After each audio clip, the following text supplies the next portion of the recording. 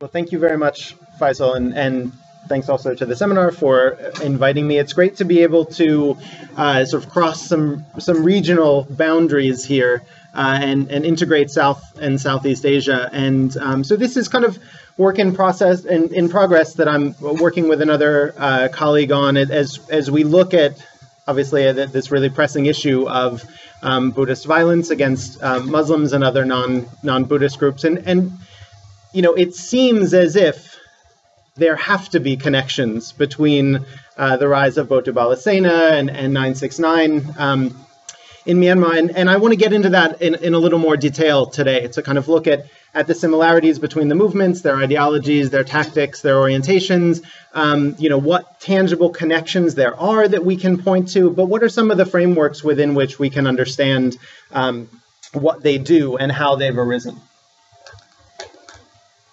So what I'm going to do is I'm going to start out talking a little bit about the sort of movements and activities in each country, first Myanmar and then Sri Lanka. Talk about the connections between the two countries, both historical and contemporary connections.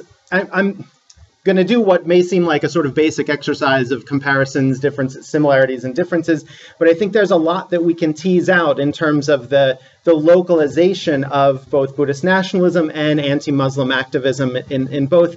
And I'll end up with some conclusions first that others have drawn, and then a framework that I find to be a helpful complement in understanding sort of why this anti-Muslim Buddhist nationalism has arisen in both of these countries in rather different circumstances.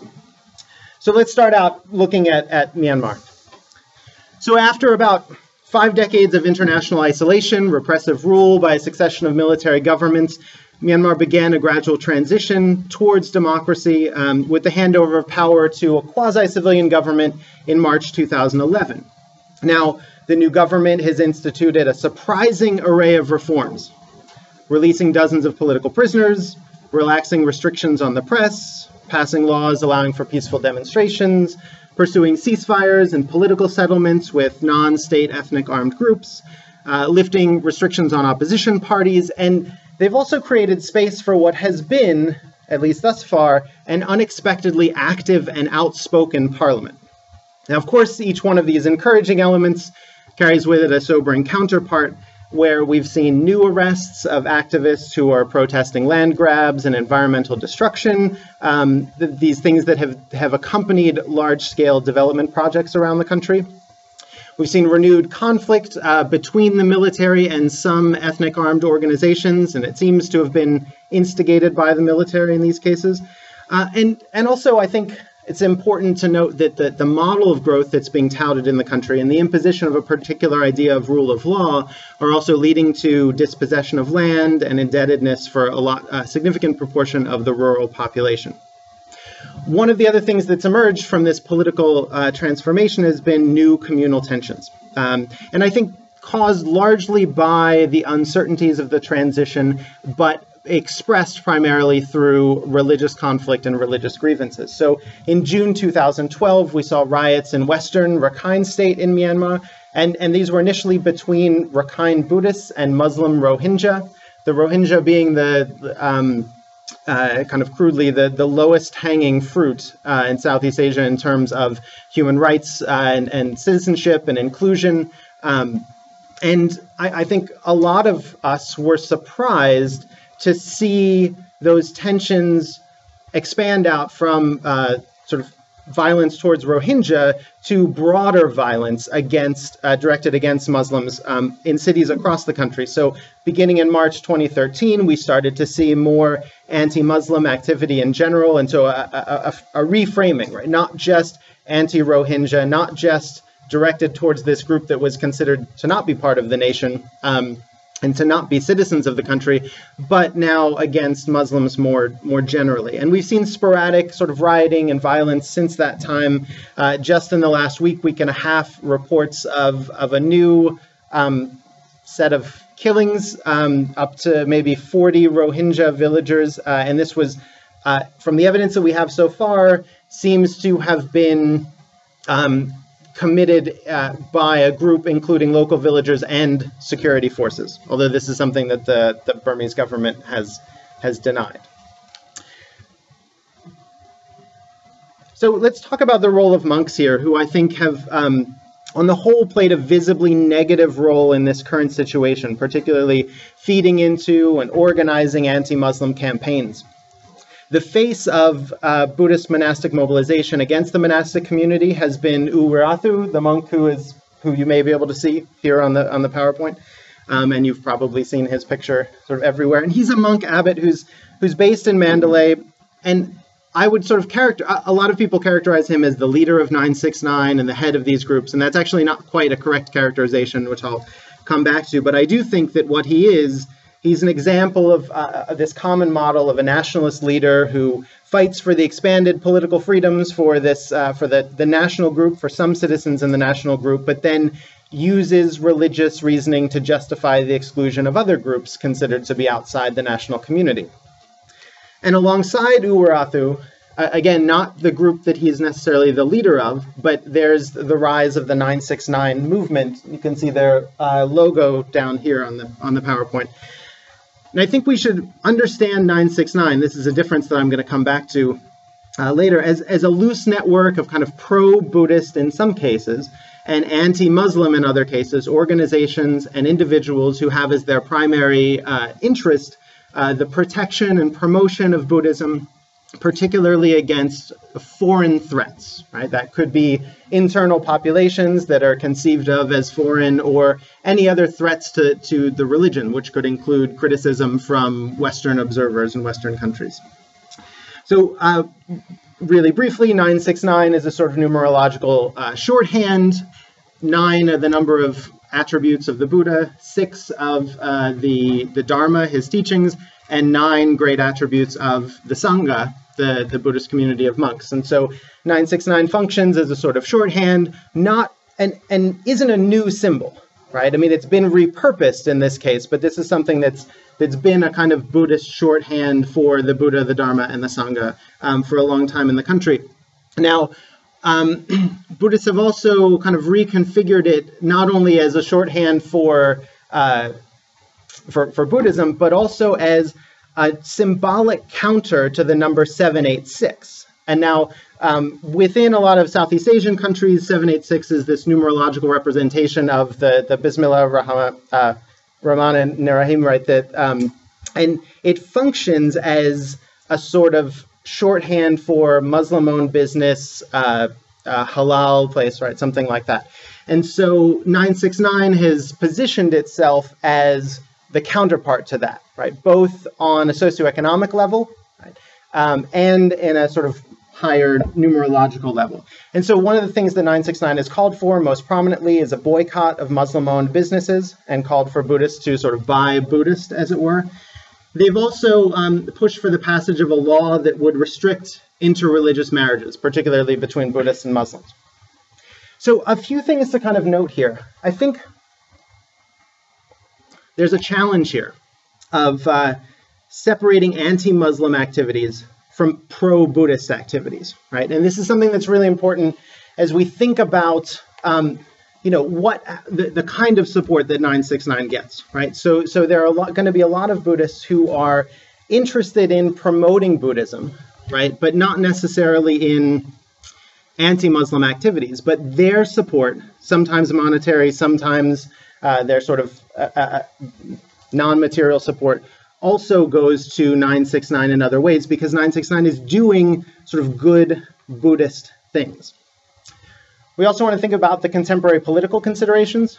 2015 elections coming up in Myanmar with a majority Buddhist population. It's really challenging, if not impossible, for Buddhist politicians to speak out against a movement like 969 that is maybe anti-Muslim in some cases, but also pro-Buddhist, as I've said. And then finally, we want to talk about the ambivalent attitudes towards monks in politics. And this is a real contrast with Sri Lanka, where we know that there's a strong and sort of relatively healthy tradition of monastic involvement in politics, monastic political parties in the country, monks doing everything up to assassinating political leaders in Sri Lanka, right? But in Myanmar, it's much more of an ambivalent attitude where at certain moments of crisis, there's some degree of political support for monastic involvement in politics, but a general concern that monks ought not be regularly involved in politics, or that there are certain activities that might be seen as appropriate. The one thing that is, however, I think true almost across the board in Burmese society is that there's general agreement on not publicly criticizing monks or the actions of the Sangha, right? So this is another dynamic that restricts the ability of Buddhists, whether other monks or Buddhist leaders or other religious leaders, from standing out publicly and publicly criticizing the 969 monks in this case. Okay, so let's go on. Let's talk a little bit about the Sri Lankan case and Botu Balasena. So Botu Balasena is the kind of primary group that has emerged as a pro-Buddhist, anti-Muslim group. This translates roughly as Buddhist power force, and its sort of stated goals are protecting Buddhist interests, particularly against non-Buddhists that in their conceptualization seek to disempower Buddhists. It's an organization formed in July 2012 and is much more centrally organized than 969. Right? One of the key differences here is that 969 is a loose network that basically has a number and a logo and an ethos that people can tap into, but there is no central organization, whereas Botu Balasena is an actual organization started by two monks, Karama Wimalazoti and Galagoda Ate Nanasara. And I apologize, I'm a Myanmar specialist, so my pronunciation of Sinhalese monk names comes out sounding like Burmese Pali. But the second one is up here giving an interview on TV. And Botu Balasena essentially, in essence, sort of broke away from JHU, another nationalist Sinhalese party, claiming that they weren't hardline enough, weren't protecting Sinhalese interests. And it seems clear, although Botu Balasena, like 969, has kind of shadowy connections and a difficult to track set of networks, they do seem to have significant international connections. And one story that we've heard in relation to them is that the organization was set up following a visit to Norway by some of these monks and some other political and religious figures in the country that was designed actually as an interreligious peace-building visit. So some of these monks met with the members of the Tamil population in Norway, and upon returning from that trip, intended as sort of peace-building. Well, this may not last here. We'll see how that works. From this trip that was intended as peace-building, they proceeded to form this group that has been sort of one of, not necessarily an anti-Tamil group, but incredibly anti-Muslim and anti-Christian. There are some other groups associated with Botu Balasena, groups like Sinhala Ravaya and Ravanabalaya, and it's kind of hard to see exactly how these groups fit in. There have been accusations from some scholars and analysts that these are essentially just front organizations that allow them to commit violence without it being attached to Botu Balasena. I don't know if there's. Maybe. Do you think there's a power cord? Do you want to? There is a power cord. It's okay. Attached. Because it's suggesting that there's only. I don't think it's on the. Okay, well, sorry, we'll let Faisal keep messing with that, and I apologize. Everything that's on the PowerPoint, they're just a couple of, sort of pictures and things that are things that I'm not going to be saying, so you'll hear it all. But there is a really hilarious picture that I hope we can see later. Anyway, so some analysts have suggested that these other groups are essentially just fronts for Botu Balasena to be able to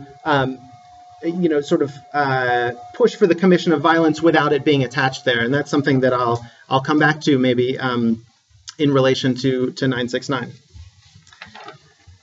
And the rhetoric that we see coming from Botu Balasena and these other organizations is about fear towards the Muslim population, and in particular, it's a kind of demographically expressed fear, right? Fear about Muslim populations growing, increasing, taking over, and this is common not only in the Bhottu Bala Sena narrative, also in the 969 narrative, and in particular, monks who are regularly making historical claims of questionable veracity.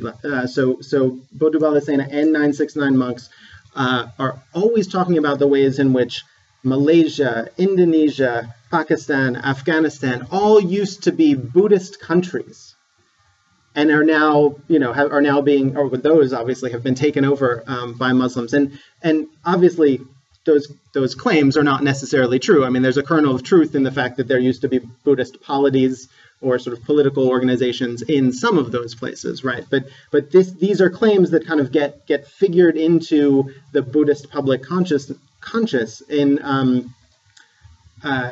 both of these countries. So if we look at what Bhottu Bala Sena has been doing, because they are a more organized group, and because they have a sort of a national agenda, they have local agendas, they're looking at specific political topics, they have quite a few more sort of activities that they've been doing over the last few years. There are regular attacks on mosques, attacks on also individuals and organizations. In particular, some of their attacks on Christians have accused Christian pastors and churches of forced conversion. There are boycotts on Muslim-owned businesses, also physical attacks on Muslim-owned businesses as well. One of their most visible campaigns has been against halal certification. And it's interesting the way that they look at halal certification, because they've offered two different arguments against it. So one is a kind of religio-cultural argument that this is something that is Muslim, right, that is not appropriate for Buddhists, and that Buddhists shouldn't have to do or deal with in some way. They've also raised an economic argument about prices, right, and they've argued that halal certification and the need to do halal certification adds an extra cost to the products, the food products that Buddhists are eventually going to buy. Now, this claim has apparently been debunked by another organization that actually crunched the numbers and said, well, this halal certification was voluntary, actually, at that point, but they put enough pressure on the government to force the organization that had been leading the halal the halal labeling to make changes so that they wouldn't put those labels on any products for sale in Sri Lanka. They would only put it on labels, for the label on products for sale in the Middle East, where it was required by law. They have made claims that university exams and the results from exams are biased in favor of Muslims. They've been campaigning against a separate Islamic law system. I'll come back to the university exam bit in a moment. Pushing for a ban on burqas, abayas as symbols of Islamic fundamentalism. Criticism also of non-Buddhist monuments or structures on what they have conceived of as Buddhist sites, right? So, so there are a few mosques that are near temples or other, monasteries, other Buddhist holy sites, and they've pushed for the demolition of those. They have conducted a campaign on behalf of Sinhalese workers who are working in the Middle East, particularly Sinhalese Buddhist women working in Muslim countries. They've been critical of the treatment of Buddhists in Bangladesh. Their criticism of the treatment of Sinhalese Buddhists who work in Muslim countries rings a bit false and a bit hypocritical, given that their campaigns have been, focused on the oppression and the repression of a religious minority within Sri Lanka as well. But they have tapped into a narrative that is very common in South and Southeast Asia, right, of the mistreatment of workers who go to the Middle East from those regions. But they also, they haven't, and I think this is an important framing question here, they haven't only sort of been doing anti-Muslim and anti-Christian activities. They've configured themselves as the guardians of Buddhist morality as well. So in at least one case, there was a sort of vigilante action of monks against another monk who they thought was not keeping his morality, who was accused of embezzling some funds, I believe. They've had a campaign against family planning, vasectomies, tubal ligations, both on religious moral grounds, right, that this is killing and not appropriate for Buddhists to do, but also on demographic grounds, right, that if Buddhists are the ones, if there's a fear of the Buddhist population being overwhelmed, then it's necessary for Buddhists to continue procreating and not put any limits on themselves. They've been very outspoken about this trend of Buddha bars, which some of you may have heard of. This sounds, I mean, it sounds kind of silly, but it is a reflection of one pretty strong fundamentalist Buddhist attitude towards kind of taking the name of the Buddha in vain, essentially. And so these Buddha bars are like, they're bars that take the name of the Buddha. If you travel in South and Southeast Asia, you may have seen their mix CDs. It's like a whole kind of chill house music style, right? Buddha bar music is there. But so they've objected to the use of these Buddha bars and the use of the name there. And they've also conducted educational trainings for children, business seminars, like training programs for Buddhist businessmen to not only, work from their perspective, work with their own kind, but also, how to do your business in accordance with Buddhist morality. So again, the challenge here is in separating what in some cases is clearly an anti-Muslim, anti-Christian agenda from what is also at times clearly a kind of pro-Buddhist organization and something that Buddhists might easily get behind.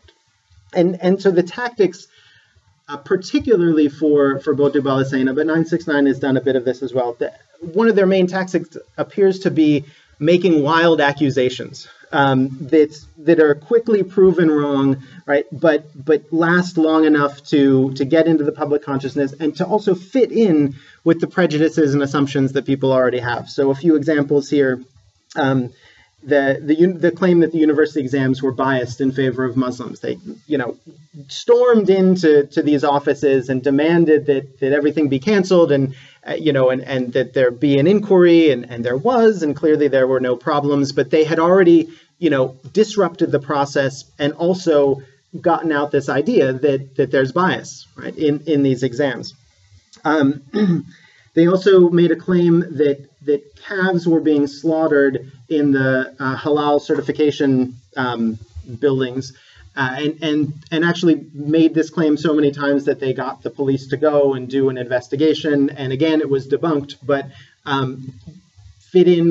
added fire to this narrative that that something was wrong, and that this was that what Muslims were doing vis-a-vis food was not in accordance with Buddhist values, with legal practices, everything like that. So we've got a really sort of broad picture then of 969 and some of what it's done, and Botu Balasena and some of what it's done. I want to shift to talk about connections between the two countries and potentially between the two movements. And this was where I had this really great picture.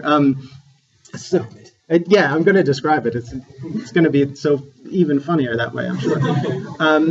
Most of you have probably seen the Time magazine cover with U Weerasethoo, the monk that said the face of Buddhist terror. And this caused a big storm in Myanmar, was banned there, actually led to a kind of backlash. And a lot of people who were critical of U Weerasethoo to begin with came to his defense because they saw the Western media as kind of not just criticizing him, but criticizing Buddhism. And so I had a picture of that one, and someone has cleverly photoshopped the Sri Lankan President Rajapaksa's face over there as well. So you've got two different versions of this: the face of Buddhist terror in Myanmar, and then the face of Buddhist terror in Sri Lanka. It's a great Photoshop. Find it on the internet somewhere, and it's really great. So we've got long historical connections, religious connections between the two countries. The sort of semi-mythical, but attested to in the chronicles, in the Sinhalese chronicles, the transmission of Theravada Buddhism from Ceylon to mainland Southeast Asia, potentially as early as the 3rd century BCE from the Buddhist king, from the king named Ashoka, who has been claimed by Buddhists, present-day Buddhists, to be Buddhist. But even more recently, the reinvigorating of ordinations between the two regions. So the ordination kind of came back for purification purposes from Burma to Ceylon in the 11th century, and then back again to both Burma and to what is now contemporary Thailand, the Ayutthaya Kingdom, in the 14th century. So a lot of religious connections there.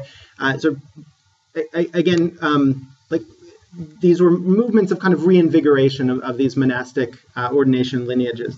Probably the most recent cross-regional gathering of and the connections between Theravada Buddhists in these two countries was from 1954 to 1956, where U Nu, then the leader of Burma, convened the Sixth Buddhist Synod in Yangon. And so 2,500 monks from across the Theravada world and beyond came to Rangoon to these Buddhist synods bring together monks to clarify and correct the scriptures and make sure essentially that everybody's working from the same script.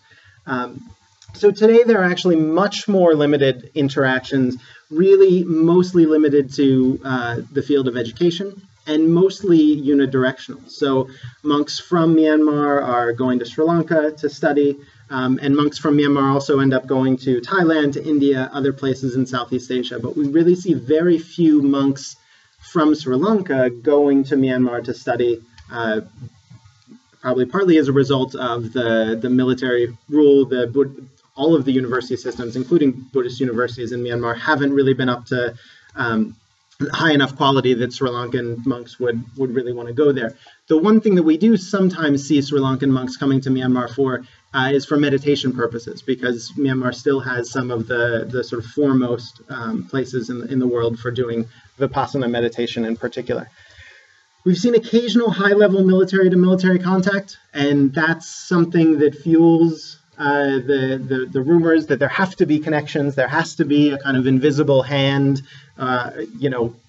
both within each of these countries and then across the region as well. Some of the most recent ones, Than Shwe, the former dictator of Myanmar, visited in 2009, and the Sri Lankan president had visited earlier that year in 2009 as well. But there really isn't that strong of a diplomatic relationship between the two, nor significant business connections or investments. A Sri Lankan friend of mine who lives in Yangon on and off goes to the Sri Lankan embassy, and it's, there's never anybody there. There's, it's not one of those presences, even now after the opening up, that there's, that there's a lot sort of going on between the two countries. So we hear always these rumors of high-level financing, of high-level support, and it's something I'm going to come back to a bit later, but we really don't find much evidence of that, and it's not surprising, mostly because of the opaque nature of financing in religious organizations in Sri Lanka and particularly in Myanmar. They're not necessarily subject to laws on transparency, on disclosure of funds. If you make a donation to a monastery or a temple in Myanmar, you don't have to. No Burmese Buddhist who gives a donation is going to expect the sayadaw, the head monk of the place, to come back with a sort of receipt or some statement saying what they spent the money on or anything like that. So what I'm getting at here is that while there probably are some sources of funding that are given for anti-Muslim purposes, which is hard to discern, there are probably also a lot of sources of funding coming from Buddhists who see the pro-Buddhist activities of these groups and want to support things like that, or giving money to a particular monk at a certain monastery who isn't necessarily a prominent face of 969, and that money goes to a different monastery or a different religious organization in Myanmar, and then can be used for 969 purposes. It's, I think, going to be virtually impossible to track any of that, but we should be aware of the complexities of the funding there, and also, that it might not only be coming from anti-Muslim Buddhists. This is kind of the upshot there. In terms of broader connections these days of visualizing or conceptualizing the broader Theravada world, there really isn't a lot of it. Siddhaguru Sayadaw, who is one of probably the most popular monk in Myanmar these days, founded an organization a few years back designed for the preservation of Theravada Buddhism, but it's not really regionally focused. It focuses almost exclusively on Burmese activities. And in Myanmar in particular, consciousness of the Theravada label is not really extensive. I mean, there's recognition that, yes, Sri Lanka, Thailand, Cambodia, Laos are all in the same tradition, but Theravada in general usage in Myanmar, to the degree that anybody uses it, is used to distinguish kind of what many people see as sort of proper or Buddhism in opposition to Mahayana Buddhism or local kind of spirit practices, animistic practices, things like that. And so apart from an awareness that there are these other countries that are some of the few remaining sort of Buddhist countries in the world, there isn't really this kind of, there hasn't been this kind of pan-Buddhistic, pan-Theravada sense. And despite the presence of rumors and the persistence of rumors and claims that there are connections between these groups, there really doesn't seem to be any evidence that anyone's been able to point to that shows any sort of collaboration, or even, I might add, much awareness of each other's activities. Right? So there are a number of journalists and scholars who are going to both of the countries, right, who are asking Uluwatu and the Bodhi Balasena monks, well, what about what's going on in Myanmar or in Sri Lanka?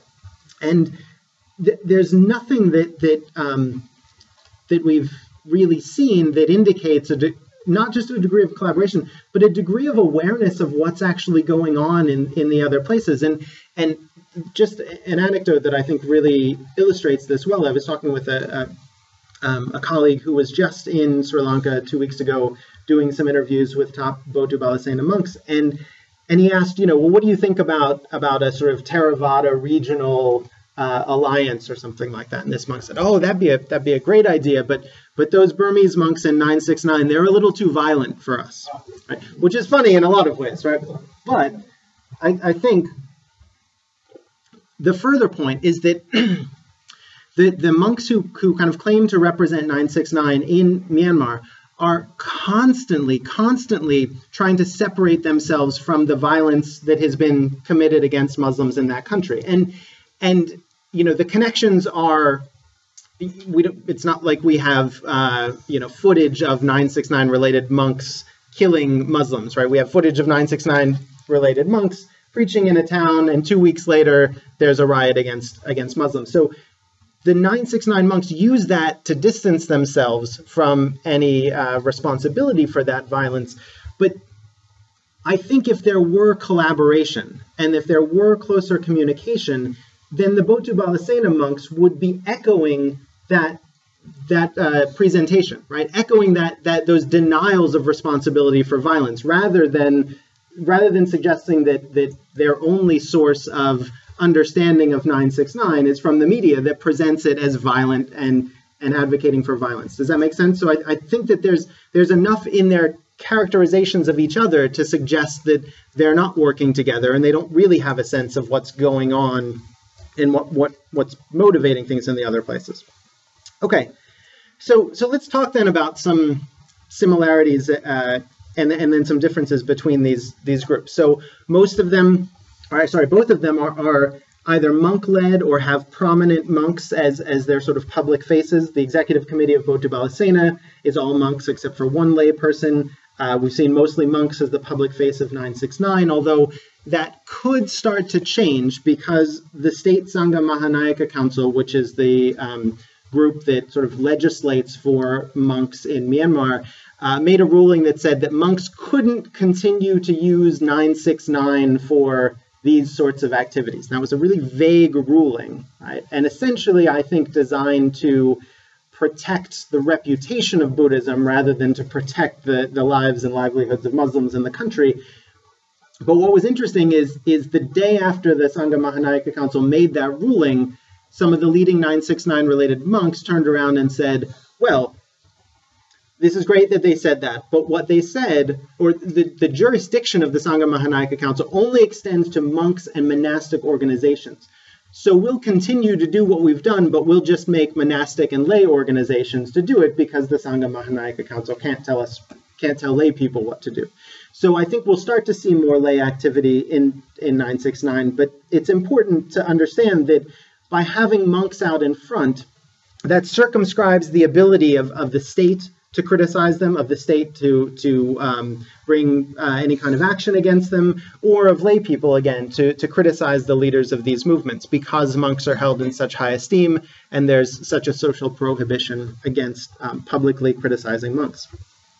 So both of the organizations, put Buddhism in this position to be protected, right? The protection of Buddhism, of the Buddhist community, of Buddhist morals, of Buddhist women, and they speak a lot about protecting the sasana, which is this word that refers not just to the Buddhist teachings, not just to the monks, not just to the lay people, but the whole community, right? The very existence of the Buddhist teachings. And this is going to be a critical point that I come back to at the end.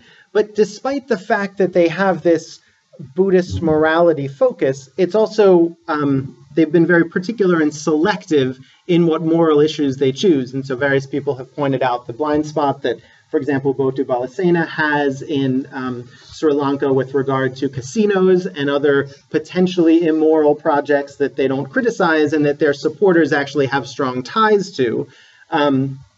But they've chosen to pick up on other moral issues. 969 has been strongly pro-Buddhist, strongly anti-Muslim, strongly concerned about the destruction of Buddhist values, but also hasn't, for example, really, none of the monks have spoken out about the development paradigm sort of currently being enacted in Myanmar, or the potential moral degradation that could come along with economic development and things like that.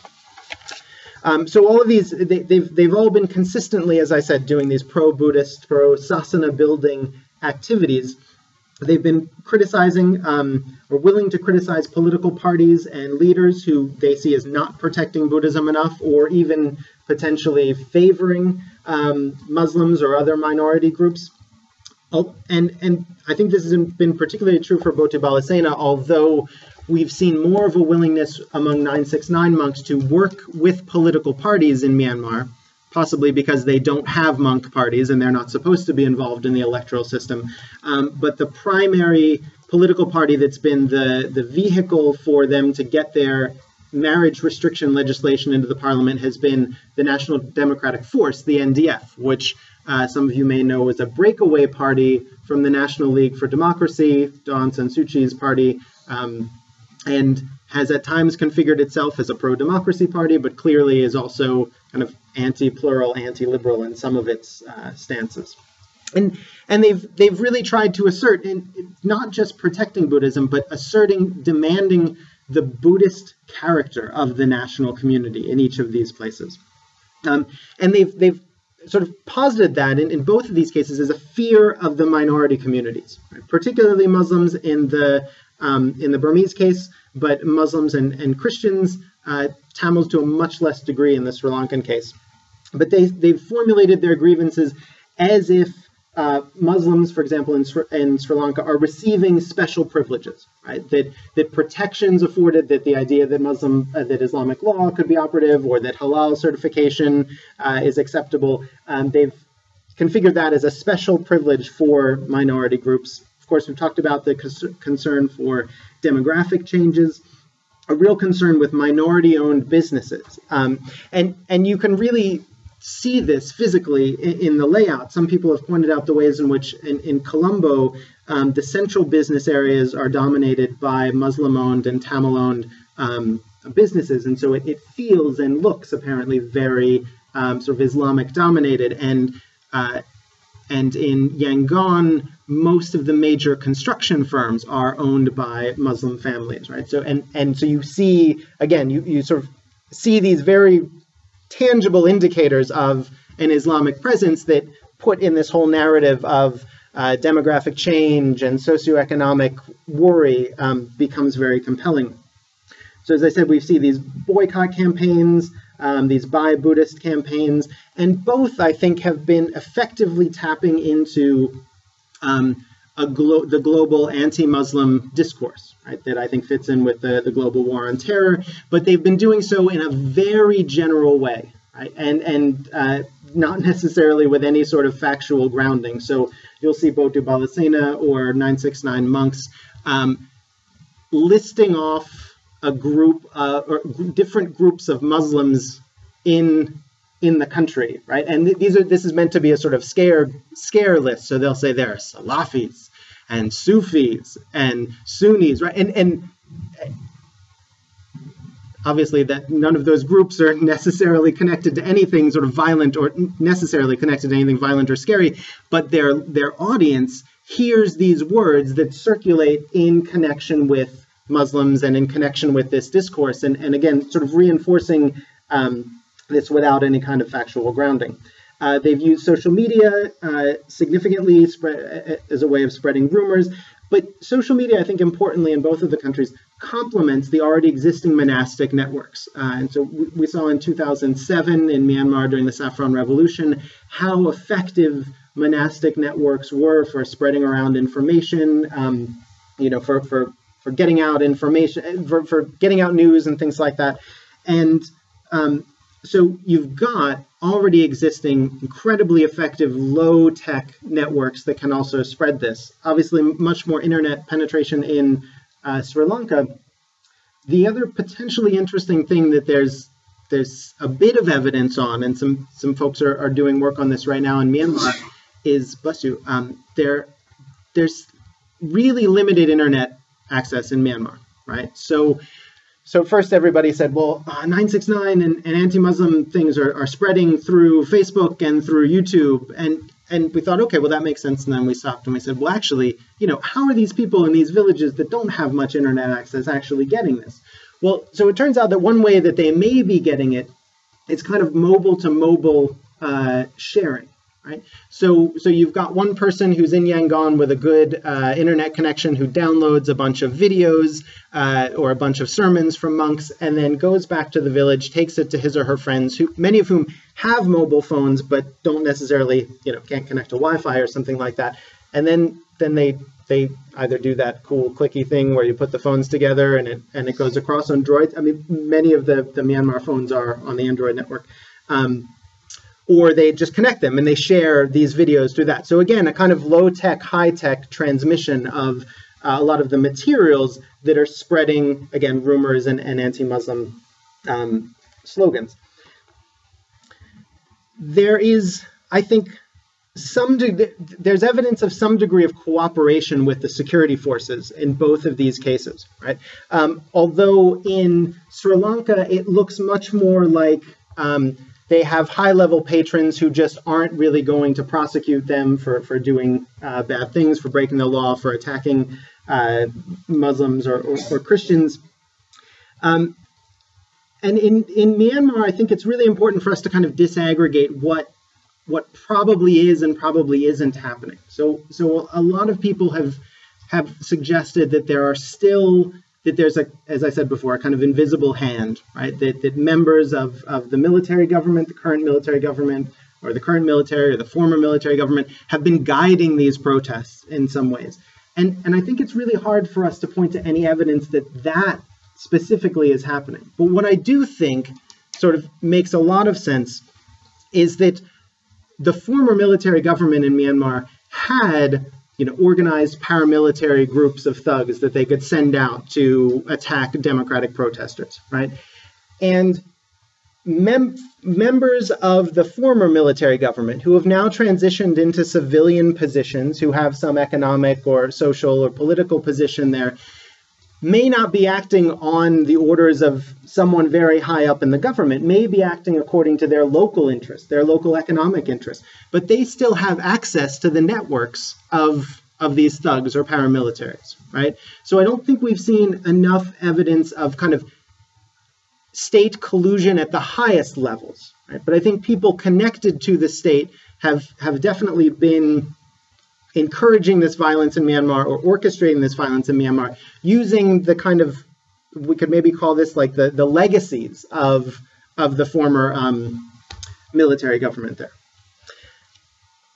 If we move on to some differences as well, I think one of the key things here is to recognize that Bhuttu Bala Sena is a much more organized, central, unified group, whereas 969, as I said, is a loose network, not necessarily coordinated. It's sort of founders, the people who sort of rejuvenated and repurposed this logo, say there's no leader, they have no control over how people use the logo, right? So there's really limited kind of central organizing among 969 groups. There are some differences in the traditions of monastic political involvement, right? Of course, we've seen significant monastic involvement in politics in Sri Lanka since at least the 1950s, but it's much less accepted, and the boundaries are much more circumscribed in Myanmar. The context of Buddhist nationalism, I think, is also different. So again, since the 1950s, at least, there's been a solid and persistent and consistent movement of Sinhalese Buddhist nationalism.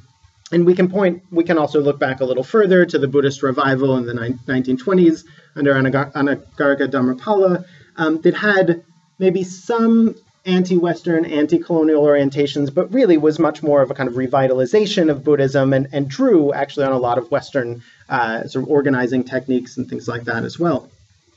In Myanmar, we had a Buddhist movement, a national Buddhist movement that started in the teens, 20s, and 30s, but really quickly transitioned into a kind of secular movement taken over by nationalist leaders. And we've still got Buddhist symbolism, rhetoric in politics, but because of the military government, it's been a sort of de facto Buddhist nationalism, right? And it hasn't necessarily been on the surface of popular politics, despite maybe a few outbreaks of sporadic anti-Muslim violence. Bhuttu Bala Sena, we've seen, is anti-Muslim, also anti-Christian. 969, mostly anti-Muslim. Recently, a little bit of anti-Chinese sentiment, right? We started to see this formulated against foreigners more generally, people who are not true Myanmars. One of the really interesting differences comes in the relationship to democracy, liberalism, pluralism. So 969 monks have been involved in the pro-democracy movement as well. Shui Nyawa Sayadaw was kind of known as the NLD monk. He actually got kicked out of his monastery in Yangon for hosting political things. He is one of the prominent sort of anti-Muslim or monks who's been preaching in anti-Muslim ways. On the other hand, Bhuttu Bala Sena monks have been very explicit in their criticism of democracy, their criticism of liberalism. They see democratic, liberal tendencies as actually destroying the prospects for a Sinhalese Buddhist identity, right? That the multiculturalism that comes along with democracy and liberalism is the primary threat. I mean, that's the conduit through which Muslim domination is going to be allowed.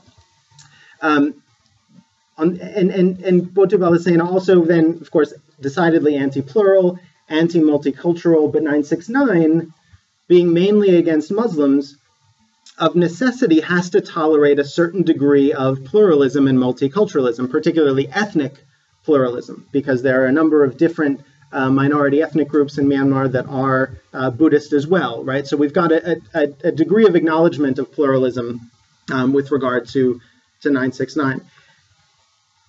One of the biggest differences, and this is going to be sort of where I come around to at the end very soon, is the relative socioeconomic and political situations of both of these countries and of Buddhists in the countries, right? So both have Buddhist majorities, but Sri Lankan Buddhists are coming from a moment of strength, right? A moment of having almost utterly defeated the Tamil Tigers after a long-running civil war, where there are no challengers essentially to the Sinhala character of the nation, and where Sri Lanka is by no means an economic powerhouse, but not necessarily at the level that Myanmar is right now. But Burmese people are coming from decades and decades of poverty, of enforced isolation, and are in the midst of an incredibly uncertain transition, right? So there are all these kind of local power dynamics where it's unclear who's going to emerge with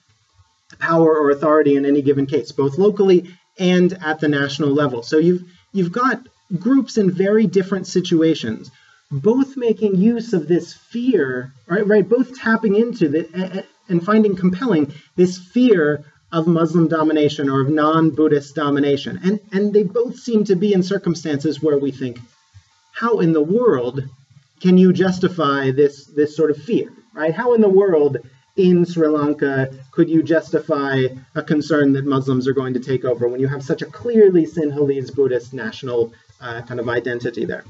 So what can we say about this, and what have some other folks said about this? These movements are both, I think, clearly expressing intolerance, but in the context of religious nationalism. They're asserting the Buddhist character of their nation and their state. There are, I think, as I've gone through, a number of similarities in orientations, in tactics, and rhetoric, although these are consistently formulated in response to local conditions and local dynamics, right? So the campaigns that each of these groups take up are in response to particularly local concerns. We really haven't seen much anti-halal agitation in Myanmar, for example. It's unclear, I think, and really difficult because of the sort of pro-Buddhist versus anti-Muslim dynamic that I talked about before. It's unclear the extent of public support for these movements. But there's definitely sort of strong evidence that what they are doing is even if there's not widespread public support for violence against Muslim or Christian populations, they are tapping into existing prejudice and beliefs that are pretty widely held, even if people aren't acting on those on a regular basis. Some scholars have configured Bhottu Balasena in particular, as a response to modernization and to modernity in particular, right? So to concerns about what will arise with national identity with regard to pluralism, loss of control over an economy that's increasingly sort of globalized and out of the hands of local actors. What about women's rights? What that means for traditional notions of morality and social hierarchy, the decline of a religious community, the decline of religious practice that seems to accompany sort of modernization, again, concern for moral degradation. Kalinga Tudor Silva, a scholar who looks at Bhottu Balasena in Sri Lanka, has suggested that Sinhalese Buddhists sort of see themselves as vulnerable, or that they are vulnerable to market exploitation, to a cultural onslaught that some of them see as coming from Western regimes and the sort of local agents of Westerners, so NGOs and women's groups and indigenous groups. Well, I think that there's some validity to that claim, that some of these are expressing a kind of angst and anxiety over what gets lost in the transition to modernity. It's generally not expressed in these terms, right? And I think we need to look a little further and a little deeper to kind of look at some of the ways in which Buddhists in both of these countries are expressing their concern, right? Where does this fear of Islam come from, and where does this anxiety over the Buddhist character of the nation come from? And so what I want to end with today is I think, a complementary framing, that attaches, I think, to some of the other explanations of why and how these movements have emerged. And I want to look at anxiety over the persistence or the existence of Buddhism as a religion, and in particular the Buddhasasana, this term that I mentioned before that kind of refers to the continued existence of the Buddha's teachings themselves and of people's access to them. Right? So without the Buddha's teachings, without monks to teach it and pass it on, then regular people wouldn't have access to that, right? And that takes away the possibility of enlightenment, right? If there was no Buddha to have taught these things, we never would have learned it. No one would have ever stumbled on this. And so without the presence of Buddhism, then there is no sort of end goal, right? There is, this is how a lot of Theravada Buddhists sort of formulate this. So that having been said, one of the Buddha's central teachings is of impermanence. So nothing, even the Buddha's teachings in this era at least, will last forever. Right? And there are predictions about how long the Buddha's sasana will last. Right? So what you get in Theravada Buddhist countries is a real anxiety over the persistence of the sasana, over the fact that, that Buddhism still remains, that the teachings still remain to tap into. and a general agreement that in the arc of the existence of the Buddha's teachings, he taught them, they were available, people could use them, and we're already in the downward swing, right? That we've already passed the apex, and we're now gradually descending into moral degradation. So really, Buddhists are fighting a holding pattern. All we can do is just continue to sort of practice our morality as much as we can, and also fight off any threats to the continued existence of Buddhism, and in particular to the dominance of Buddhism in the few countries where it remains. Again, this is how I think a lot of Theravada Buddhists are configuring this. And periods of change are ones that elicit particular anxiety over the defense of the sasana and the existence of the sasana. So colonial encounters in Sri Lanka, there was concern that the British were criticizing, were destroying Buddhism, leading to this kind of revitalization that began in the 1920s. In Burma, the British had deposed the monarch, and they chose not to institutionally support the Sangha, which led to, in the Burmese view, deterioration of the morality of the monks. And if the monks aren't moral, then who's going to teach the lay people? And you're going to get this unvirtuous circle here. And this anxiety has surfaced over the last 50 to 60 years with relation to capitalism, to communism, to other ideologies as well. And I think that it's fundamental to Theravada Buddhism in some ways very positive, right? As a kind of motivating factor to get people to practice, to get people to sort of refocus and rededicate themselves to their religion. But where I'm getting at here is that it doesn't matter if empirically Buddhist national identity is strong or dominant in any given place. The inherent fragility and impermanence of the sasana means that it's always potentially at threat, and that there's always this narrative and fear and anxiety over what is going to happen to the sasana. And precisely because we see this same phenomenon in two countries that are positioned very differently, with Myanmar in a much more uncertain transition and Sri Lanka in a relatively more stable situation, I want to suggest that one thing that we can draw from it means that responding to the empirical socioeconomic conditions, political concerns, social fears, all those things, isn't going to be sufficient in this case, right? That even when, in the case of Sri Lanka, a Sinhalese Buddhist community is incredibly strong, has just won a freaking war, right? There's still this anxiety over their place and the persistence of Buddhism. And to me, what that suggests is the need to develop an internal discourse, develop or promote a discourse that's internal to Theravada Buddhism within the sasana about the appropriate way of promoting the sasana, of promoting Buddhism, of defending Buddhism, or maybe radically of getting rid of the idea or challenging the idea that the sasana is something that even needs to be protected in this case. And it's a discourse that happens very quietly in both of these countries. There's probably a minority of monks and maybe a few lay people who are expressing something like this, right? Something that takes the defense of the sasana, the promotion of the sasana, and alters it from, a sort of anxiety-producing fear that can lead to violence against groups seen as a threat against the sasana, to a sort of positive motivation for practice. And so as an example, just to close here, I want to leave you with the words of a Buddhist monk in Myanmar who's involved in interfaith peacebuilding work, one of the few in Mandalay, Upper Burma, kind of the Buddhist heart of the country.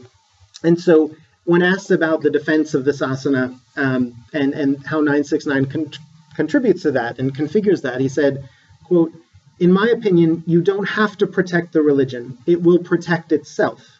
It's been strong enough to survive for nearly 3,000 years. Defense of the sasana means that you follow the practice and you give right direction to the people. That's all it means. Acting like 969 monks do does not protect our religion. It only invites enemies." Thanks very much.